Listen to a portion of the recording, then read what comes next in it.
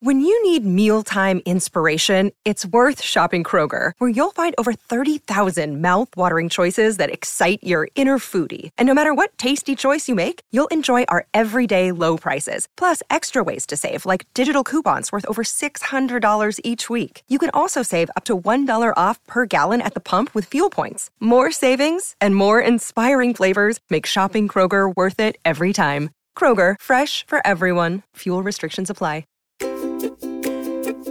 When it comes to sibling rivalry, twins are in a special category of their own.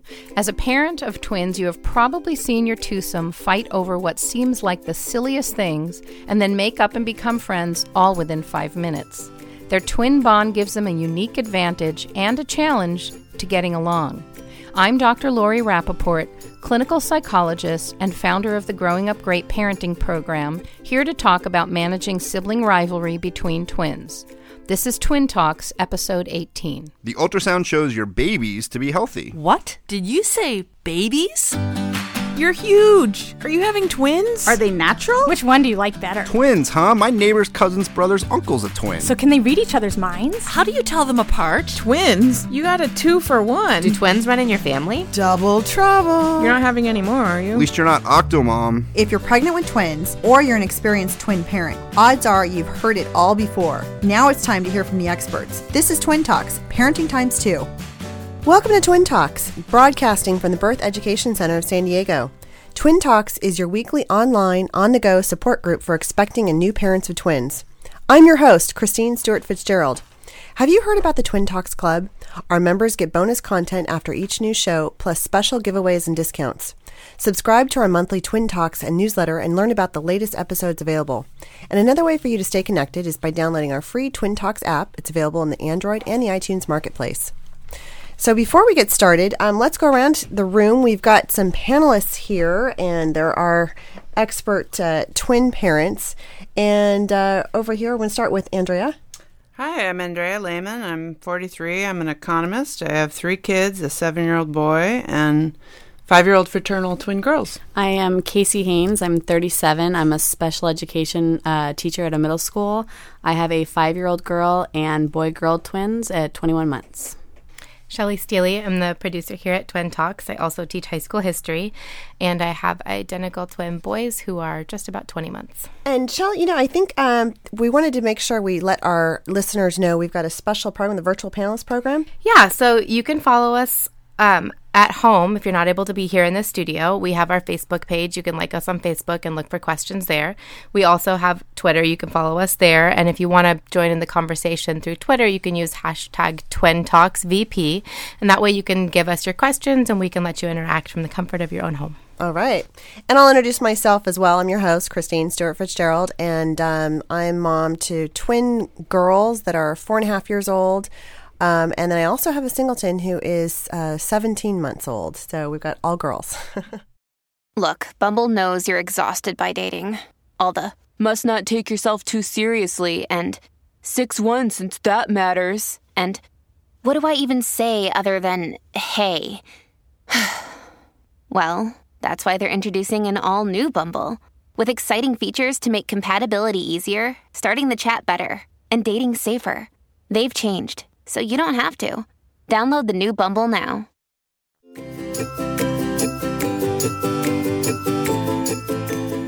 So we're always looking for headlines about twins in the news to keep you posted with the latest information. Recently, we found a family that thought that they were getting triplets and ended up with much more. So this family had trouble conceiving, decided to go through a surrogate, found out very early on that the family they were going to adopt from was having triplets. The family considered themselves very blessed. They thought they might never had one child, and now they were going to end up with 3. Even crazier is that while they were waiting for the triplets to arrive, the mother found out that she was spontaneously pregnant with twins after years of infertility. And so she ended up with triplets and then just, I think, about less than 9 months later, twins of her own. Oh, my gosh. So we're talking 5 babies within a 9-month span? Yes. Yep. I know that, to me, that's just mind-boggling. Yeah, from 0 kids to 5 in less than a year. Oh my gosh. And I'd be interested, do you have different feeding routines, like for the first set versus, the second set? And I just have no idea what you even do with that many small children. Definitely need some, more. I'm thinking, gosh, when I had twins, I had an extra set of hands for the first couple months. So you need maybe 3 adults. I don't know. Oh, that's what I was thinking. I was pondering in my head. I was like, okay, bottles, that's one thing. Then when the ones are on solids, the ones are not on solids. I'm thinking bath time. Oh my gosh, bath time. You need a big net. You just dip them all in and then lift the whole net back out. I think you'd probably just bathe 2 kids a day, right? Just as long as it was rotate them through. Get one of those, those kidney tables they have in kindergarten classrooms. You could probably just sit each one of them in one of those. No, I wouldn't think that. It was strange for me to find out that they didn't know that the mom they were adopting from was having triplets when they signed the paperwork. Gosh, that must have been a surprise in and of itself. It did say that they're involved in their church and they've got plenty of people signed up and helping out. So, oh, that's awesome. Yeah. I have to say, gosh, adoption, I think that's like such a noble thing. And then to do 3 and then, wow, and I'm sure, there's probably could have said, well, wait a minute. we're over our heads, but, continuing to do that. That is amazing. Step into the world of power, loyalty, and luck. I'm going to make him an offer he can't refuse. With family, cannolis, and spins mean everything. Now, you want to get mixed up in the family business. Introducing The Godfather at ChumbaCasino.com. Test your luck in the shadowy world of The Godfather slot. Someday, I will call upon you to do a service for me. Play The Godfather, now at ChumbaCasino.com. Welcome to the family. No purchase necessary. VGW Group. Void where prohibited by law. 18+. Terms and conditions apply.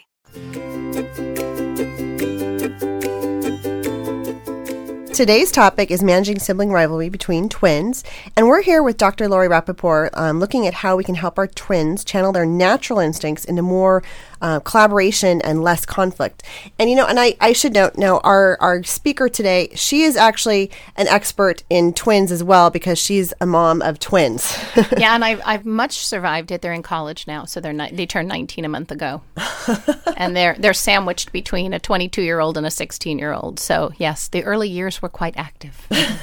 So, tell us, help us understand what sibling rivalry is in the general sense. In the general sense, sibling rivalry is normal, and it happens in all families, and it's basically jealousy and competition and fighting between siblings. And it happens when you have more than one. So any kids, whether they're boy, girl, girl, All kids have those issues. At any given time, they're angry about something, they're jealous about something, they're jealous and fighting for parents' attention, for control of the television, for the first seat in the car, any of those things that start early on, as early as before they can walk.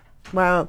And now, we usually we think of this as being, based on, conflict, and we think of it as being really negative. Are there any positive aspects to sibling rivalry? Yeah, there are a lot of positive aspects. If you think about the family as being the place where you learn relationships, and it's your first place to understand how to relate to people, having a sibling is an important thing because you are learning how to give and take, how to share, how to negotiate, conflict resolution, empathy, caring about someone.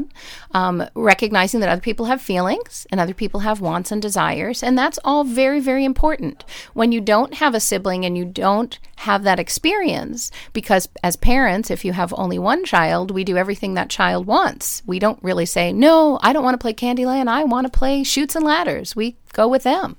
So they really don't get that experience of having to wait and getting frustrated and, negotiating in conflict. So it is a very, very important thing, and it's healthy. So this is really an important part of what we'd say socialization. We all know that twins seem to get socialization, much more socialization than singletons would. Right.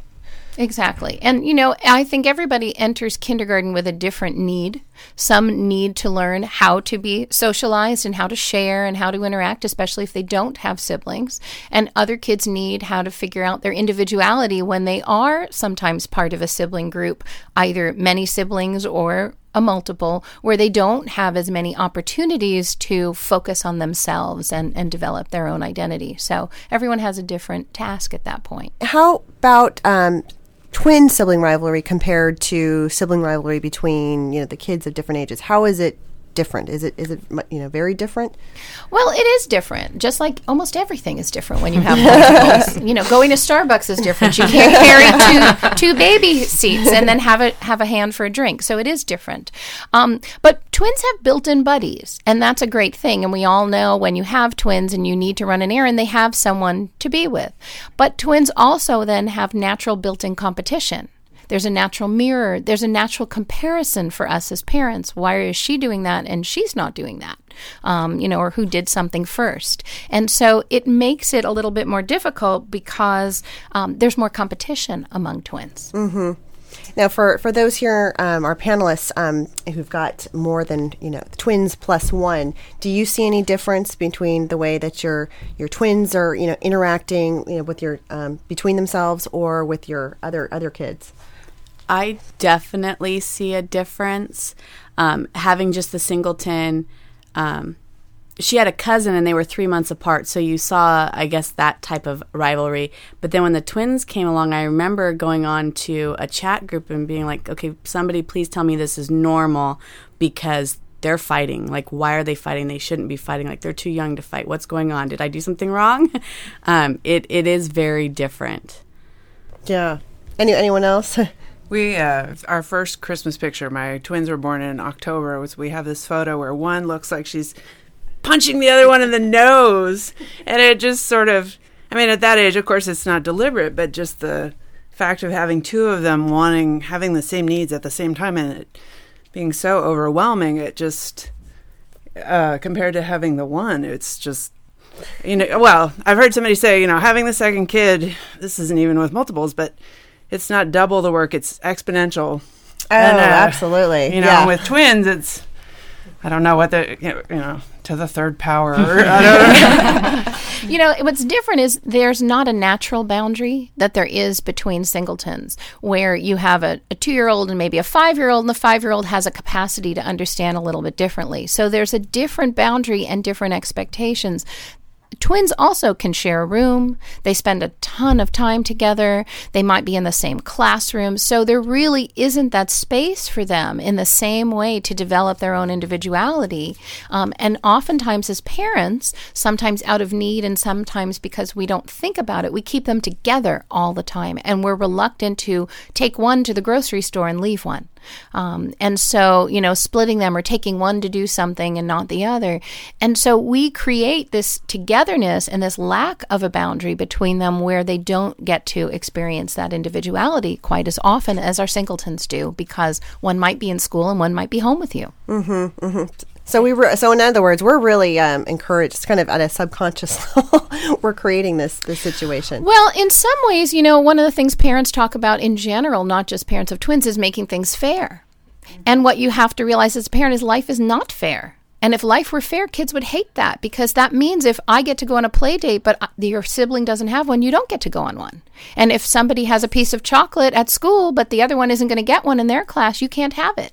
So when you explain it to kids like that, they don't want the world to be fair. But in the moment when somebody gets to leave with mom and the other person isn't going, or someone went to do something that they didn't get to do, they cry it's not fair. And when you explain, well, are you sure you want things fair? They usually think about it. And we worry about being fair. But it all does come around in the end. Someone may go with you somewhere one day, but the other one may go another day, or someone may have a play date and have that opportunity, but in a couple of weeks, the other one will have that opportunity. And in the end, we assume that it's all going to shake out, and that, again, the only difference there and the only time it is different is often when you have a sibling with special needs, and there's a difference, between the two.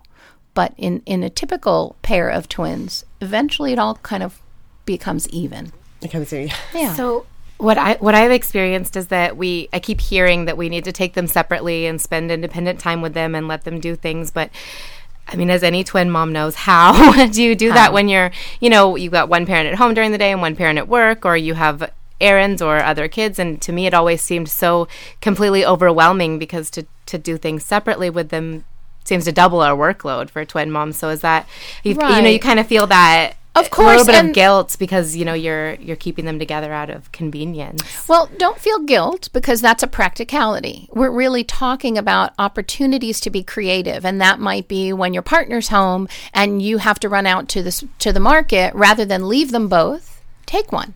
It's much easier when you're a twin mom. Oh, taking one kid is a breeze. Oh, right. And when you're a twin mom with other children, if you have 4 kids, taking 3 is a piece of cake. Once you're down one from whatever number you have, life feels different. So you take one to the market with you, or on a Sunday morning, you're going to go for a run or go do something, you just take one. It doesn't have to be every day. It doesn't have to be all the time. And it might even be taking one and going to give them a bath and leaving the other one with someone else, or reading a book in a room and not assuming that both of them have to hear the book at the same time.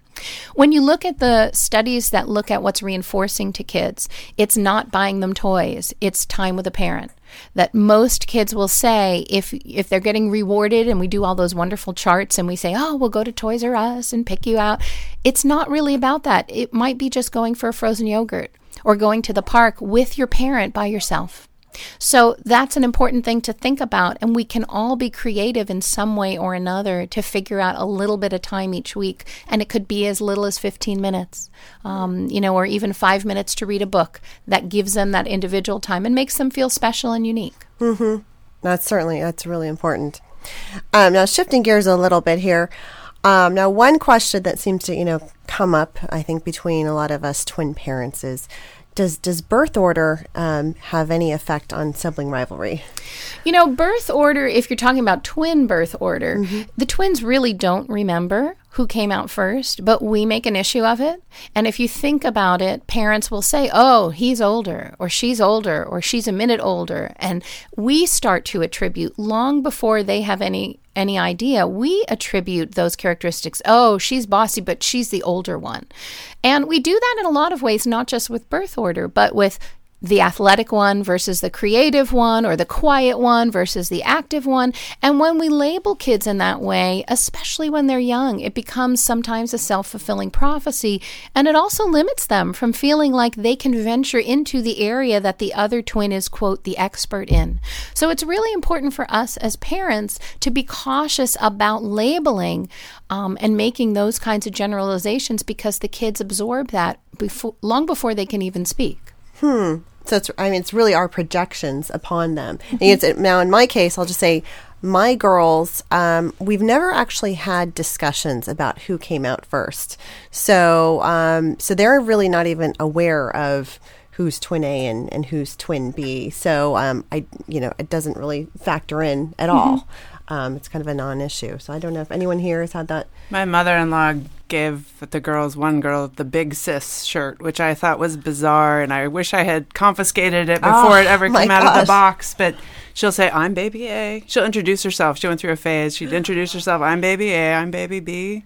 But in terms of the behavior in the rivalry, I don't see it. I'm kind of sad that I don't have a middle child, because the middle child is the peacemaker, right? And overly responsible and this and that. And I feel Not like always. I miss. I have 2 middle children. I don't think either one creates peace in my family. We're usually, a lot of us here have, younger twins here. At what age do you think most parents start to see different types of the signs of twin, sibling rivalry? You can see it as early as they can move and be near each other. They can roll over and grab something away from each other, or push or get annoyed, or crawl over each other. But you often see it, toddlerhood is more of a time where people tend to see that, because they're starting to assert their needs and their awareness, and they can physically get around each other. And they have a very limited tool bag of verbal words to use to express how they feel. So much of it at that time is physical. So we see a lot more rivalry in that way, because as they get frustrated, they start to grab or push or, hurt, bite, pinch to get what they're wanting, from the other one. That's interesting, because I think many of us think of the rivalry as being more verbal communication, but clearly you're saying it's the physical action of just competing for space, even.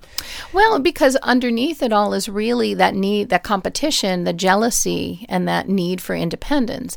later on, it gets extremely verbal. And if you have girls, they're very verbally aggressive. I mean, we know girls are, use verbal aggression a whole lot more than the boys do. Boys are much more physically aggressive for a longer time because girls tend to develop their language a little bit faster.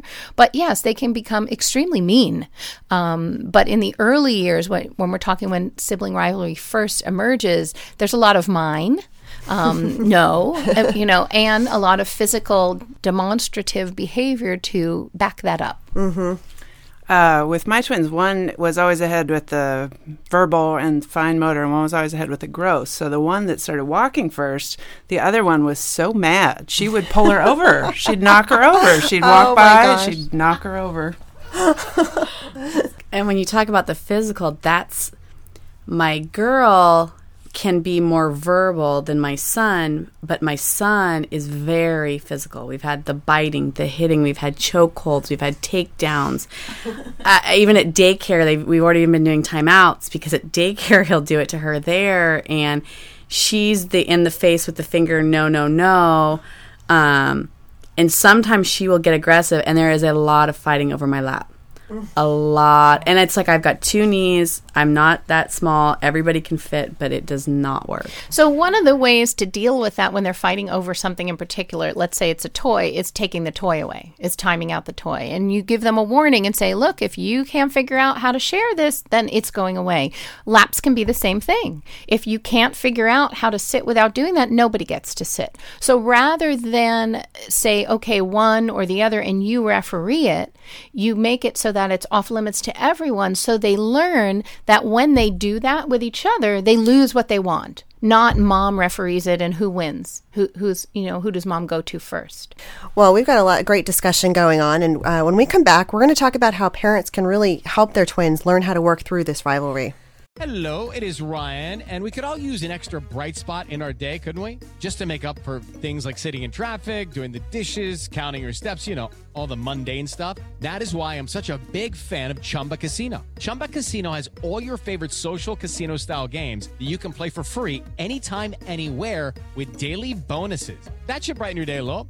Actually, a lot. So sign up now at ChumbaCasino.com. That's ChumbaCasino.com. No purchase necessary. VGW Group. Void where prohibited by law. See terms and conditions. 18+.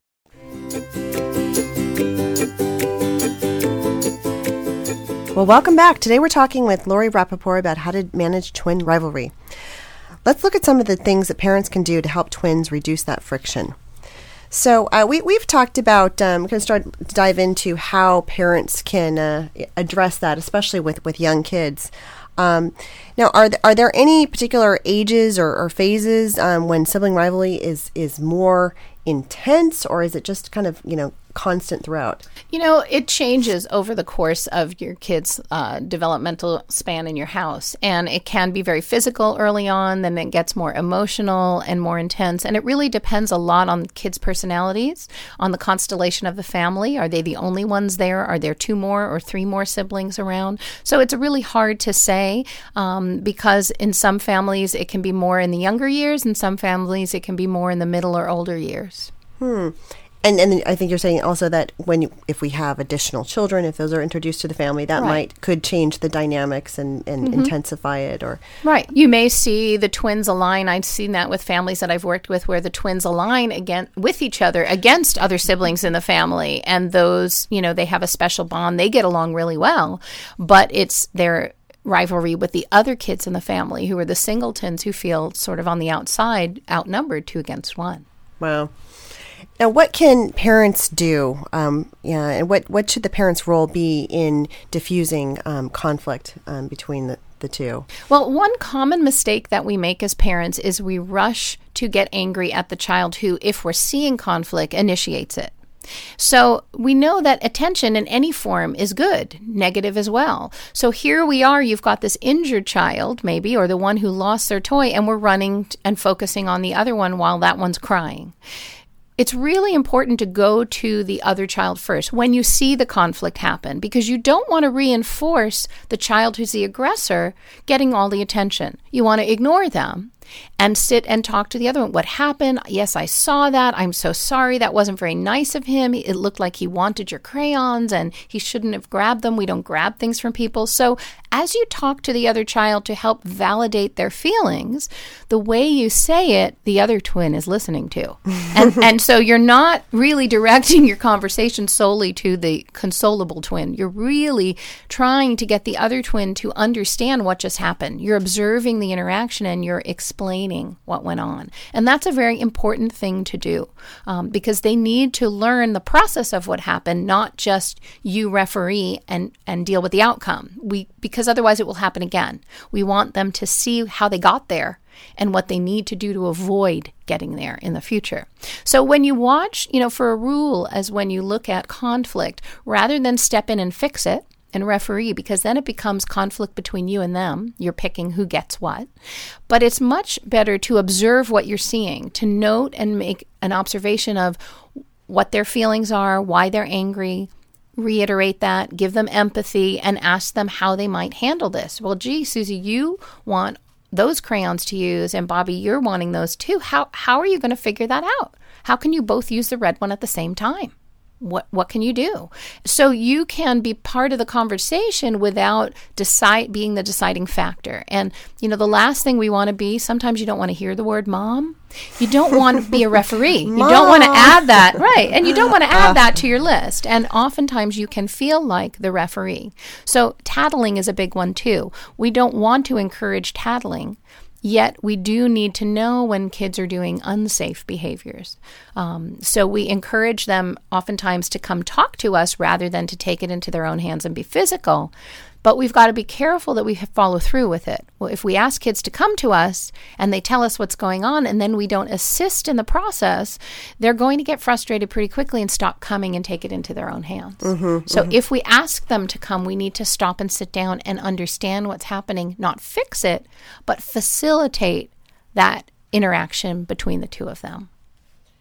And so facilitation really is taking on the role of more of a coach rather than the referee, and guiding them through that process. Like you had mentioned the process, and maybe you can kind of summarize that again. I mean, what are sort of the steps that the parents need to go through? I think. Right. Well, one thing you have to look at is the age of your kids. So if you're talking about the young toddlers, the 2s, even into the 3s, there's not a whole lot of rationalizing that we can do and discussion. It's almost better to redirect them and distract them, to kind of comment on what you see. Notice, well, you're angry because you both wanted to use crayons. What if someone used this one and someone used that one, and then you can trade? So you help them come up with an option and generate an option, because at that age, they're not going to be able to. They're going to be kind of stuck. And so if you can distract them and redirect them, it works. With a little bit older kids, the 4s, 5s, they understand feelings a little better. So you want to describe what you see, label the anger that you see, the angry feelings that you see, give them empathy for, yes, it's frustrating when you have a color you want to use and you can't use it right away and you want to color that part of the picture. I can see, is there another part of the picture you can color while you wait? So you try to give them some options and then step back and see if they can work it out. So what are you guys going to do? How are you going to handle this? You kind of help them with both sides of that and then step back and see if they can address it together. So I'm 4 and 5. I mean, I know my girls. They're definitely getting to the point where they can. We talk about how can we share, and do we take turns? Do we want to count to 30 and you get to play with this and then you get to play with that, or I'm just curious here. What are some of the ways that you guys have offered some solutions? It's been a little bit difficult.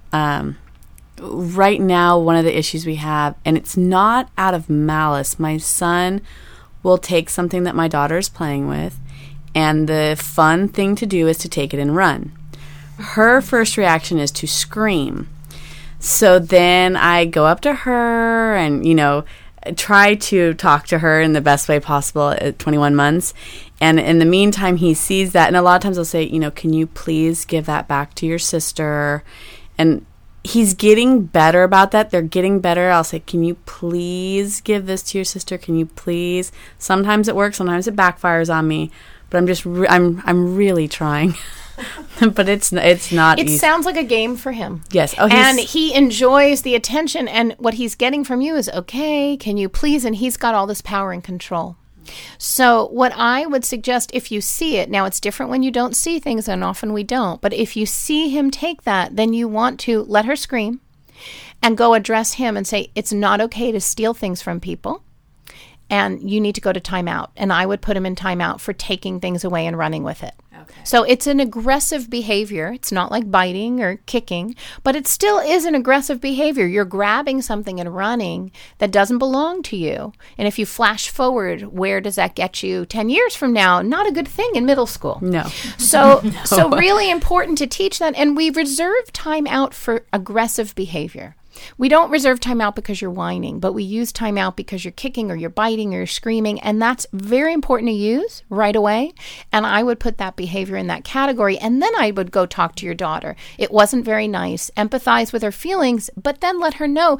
But you don't need to scream. You can say, that wasn't nice. So give her something else to do to deal with the feelings she has rather than scream. So in that same vein, kind of, what I've noticed is I have one of my sons will take toys. We call him Swiper because he just like walks up and snatches it. But what I've noticed is the problem is that so Sawyer will take a toy more often than Grayson would. But a lot of times Sawyer will just walk over and kind of demand the toy by offering a hand. Grayson will hand it right over and then start crying. And how do I convince this child, like, if you wanted the toy, don't give it to your brother? Well, it's hard to rationalize at that age because your kids are, 20, 21 months. But you're opening up a topic we could have a whole show about, which is, the personalities as they emerge. There is one that might be the leader or the more assertive, and one that really doesn't have a lot of needs and 90% of the time is willing to give up and doesn't care. And how do you as a parent, when you watch that, it's so difficult, especially if you as a parent identify with that underdog child because you were like that and your siblings treated you like that. And so much of how we respond to sibling rivalry has a lot to do with our own family history and our own experiences as siblings, with or without, and we often feel most protective of those siblings who have the same birth order as we do.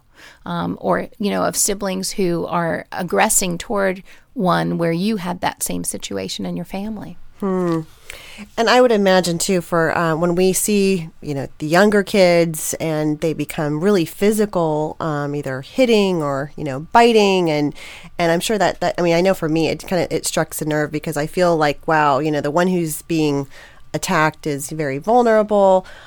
So what would you say to the parents whose twins are more physical in that regard? It's normal behavior because until you have really the language and the capacity to say what you're feeling, you express it by being physical.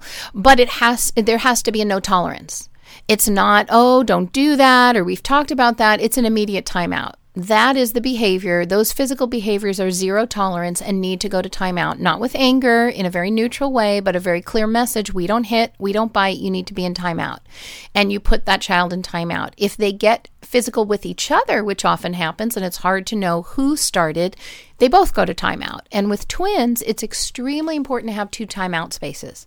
With singletons, we have 1, and that's fine. With twins, there's often a time where we have both of them there. So we'd have to have 2 spaces very separate from each other, 2 very separate clocks, clocking their time so that you are not the monitor of that. And doing a twin timeout, would they have the same amount of time as each other, or does it depend on sort of the severity of one being the aggressor and the other one reacting to it? Or the purpose of timeout isn't punishment. It's truly a timeout. It's you've gotten out of control and you can't get a handle on your behavior and you've done something that shows you're out of control and you need to figure that out.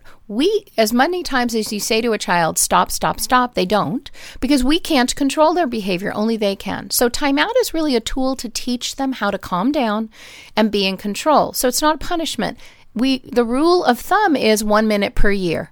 So if you have 2-year-old twins, they're going to be in timeout for 2 minutes, regardless of what they did. Following that, if they're not calmed down, we give them 2 more minutes. So we'll give them another timeout if they're still screaming, raging, running to hit somebody again or do something that deserves, oftentimes kids go in and out of timeout in the morning because they're getting very physical and very active. That's okay. Don't think it's not working, which often parents say it doesn't work and we give up. Keep putting them in timeout. You have to be consistent. You have to follow through every time so they realize, oh, okay, this isn't going to work, is it? I'm going to be back here. Well, thanks, Lori, for joining us today. For more information about managing sibling rivalry between twins, or for more information about any of our experts or panelists, you can visit our episode page on our website. Now, this conversation does continue for members of our Twin Talks Club. And then after the show, Dr. Rappaport will share extra tips for redirecting your twins to collaboration. And for more information about the Twin Talks Club, visit our website, twintalks.com. It is Ryan here, and I have a question for you. What do you do when you win? Like, are you a fist pumper, a woohooer, a hand clapper, a high fiver? I kind of like the high five, but if you want to hone in on those winning moves, check out Chumba Casino. At ChumbaCasino.com, choose from hundreds of social casino-style games for your chance to redeem serious cash prizes. There are new game releases weekly, plus free daily bonuses, so don't wait. Start having the most fun ever at ChumbaCasino.com. No purchase necessary. VGW Group. Void where prohibited by law. See terms and conditions. 18+. And we've got a question from one of our listeners who called into our voicemail. It's Allison from Massachusetts. And she says, I'm carrying twins, and I was told that there's a higher risk of gestational diabetes compared to singletons. Is this true, and is there anything that I can do to prevent it? Allison, my name is Sean Donishman. I'm a perinatologist at the San Diego Perinatal Center. Excellent question. Yes, with twin gestations, we think it's because of the increased hormones, but you are at an increased risk of developing gestational diabetes. If you have any family history of it, for example, if mom had diabetes, or let's say you had a very large baby that you delivered previously, you want to get screened much earlier. If your body mass index is more than 30, you want to get screened earlier in the pregnancy. How you avoid it is your preconception body weight is within normal limits. That certainly reduces the chance of this. Again, eat very healthy. So I tell patients, more fruits and vegetables, obviously, a lot more vegetables. I tell patients, limit your animal-based protein during pregnancy. I may be saying things that nutritionists may not like. But again, it's targeting inflammation. We always talk about inflammation is the key factor. So anything that's potentially more inflammatory, avoid. And more basic foods you consume, the better it is, the healthier it is, because your body pH is 7.36. Your body cells reside in a more alkaline environment. So alkaline types foods are fruits, vegetables, beans, grains, those things. So the best way to avoid it, again, I'm going to go back to the question, is before you get pregnant, but during pregnancy, really watch what you're eating. Make sure you're exercising. Exercise is very important during pregnancy. We don't talk about it as much, but again, at least 30 minutes of some sort of an aerobic activity. If your physician or your care provider doesn't see any other contraindications to exercise, definitely do that. And those all will help reduce the risk of developing gestational diabetes. So that wraps up our show for today, and we appreciate you listening to Twin Talks. Join in on the discussion by posting your comments on the Twin Talks Facebook page or by calling our voicemail at 619-866-4775. And don't forget to check out our sister shows. We have Preggy Pals for expecting parents, the Boob Group for moms who breastfeed their babies, and Parent Savers, an online support group for new parents. And next week we'll be talking about breastfeeding away from home. This is Twin Talks, Parenting Times 2. This has been a New Mommy Media production. The information and material contained in this episode are presented for educational purposes only. Statements and opinions expressed in this episode are not necessarily those of New Mommy Media and should not be considered facts. While such information and materials are believed to be accurate, it is not intended to replace or substitute for professional medical advice or care, and should not be used for diagnosing or treating healthcare problem or disease or prescribing any medication. If you have questions or concerns regarding your physical or mental health or the health of your baby, please seek assistance from a qualified healthcare provider. New Mommy Media is expanding our lineup of shows for new and expecting parents. If you have an idea for a new series, or if you're a business or organization interested in joining our network of shows through a co-branded podcast, visit newmommymedia.com. Hey guys, it is Ryan. I'm not sure if you know this about me, but I'm a bit of a fun fanatic when I can. I like to work, but I like fun too. It's a thing. And now the truth is out there. I can tell you about my favorite place to have fun. Chumba Casino. They have hundreds of social casino style games to choose from with new games released each week. You can play for free anytime, anywhere. And each day brings a new chance to collect daily bonuses. So join me in the fun. Sign up now at ChumbaCasino.com. No purchase necessary. VGW. Void where prohibited by law. See terms and conditions. 18+. Hey mamas, don't forget to check out Mighty Moms. It's our online community built for new moms just like you. Not only can you connect with other moms, but you can also join us backstage for special mom-only online events. And you'll also be notified when we're recording so you can join us as a special guest. Visit our website, newmommymedia.com, and click on the Mighty Moms banner. It's free. That's newmommymedia.com. See you there.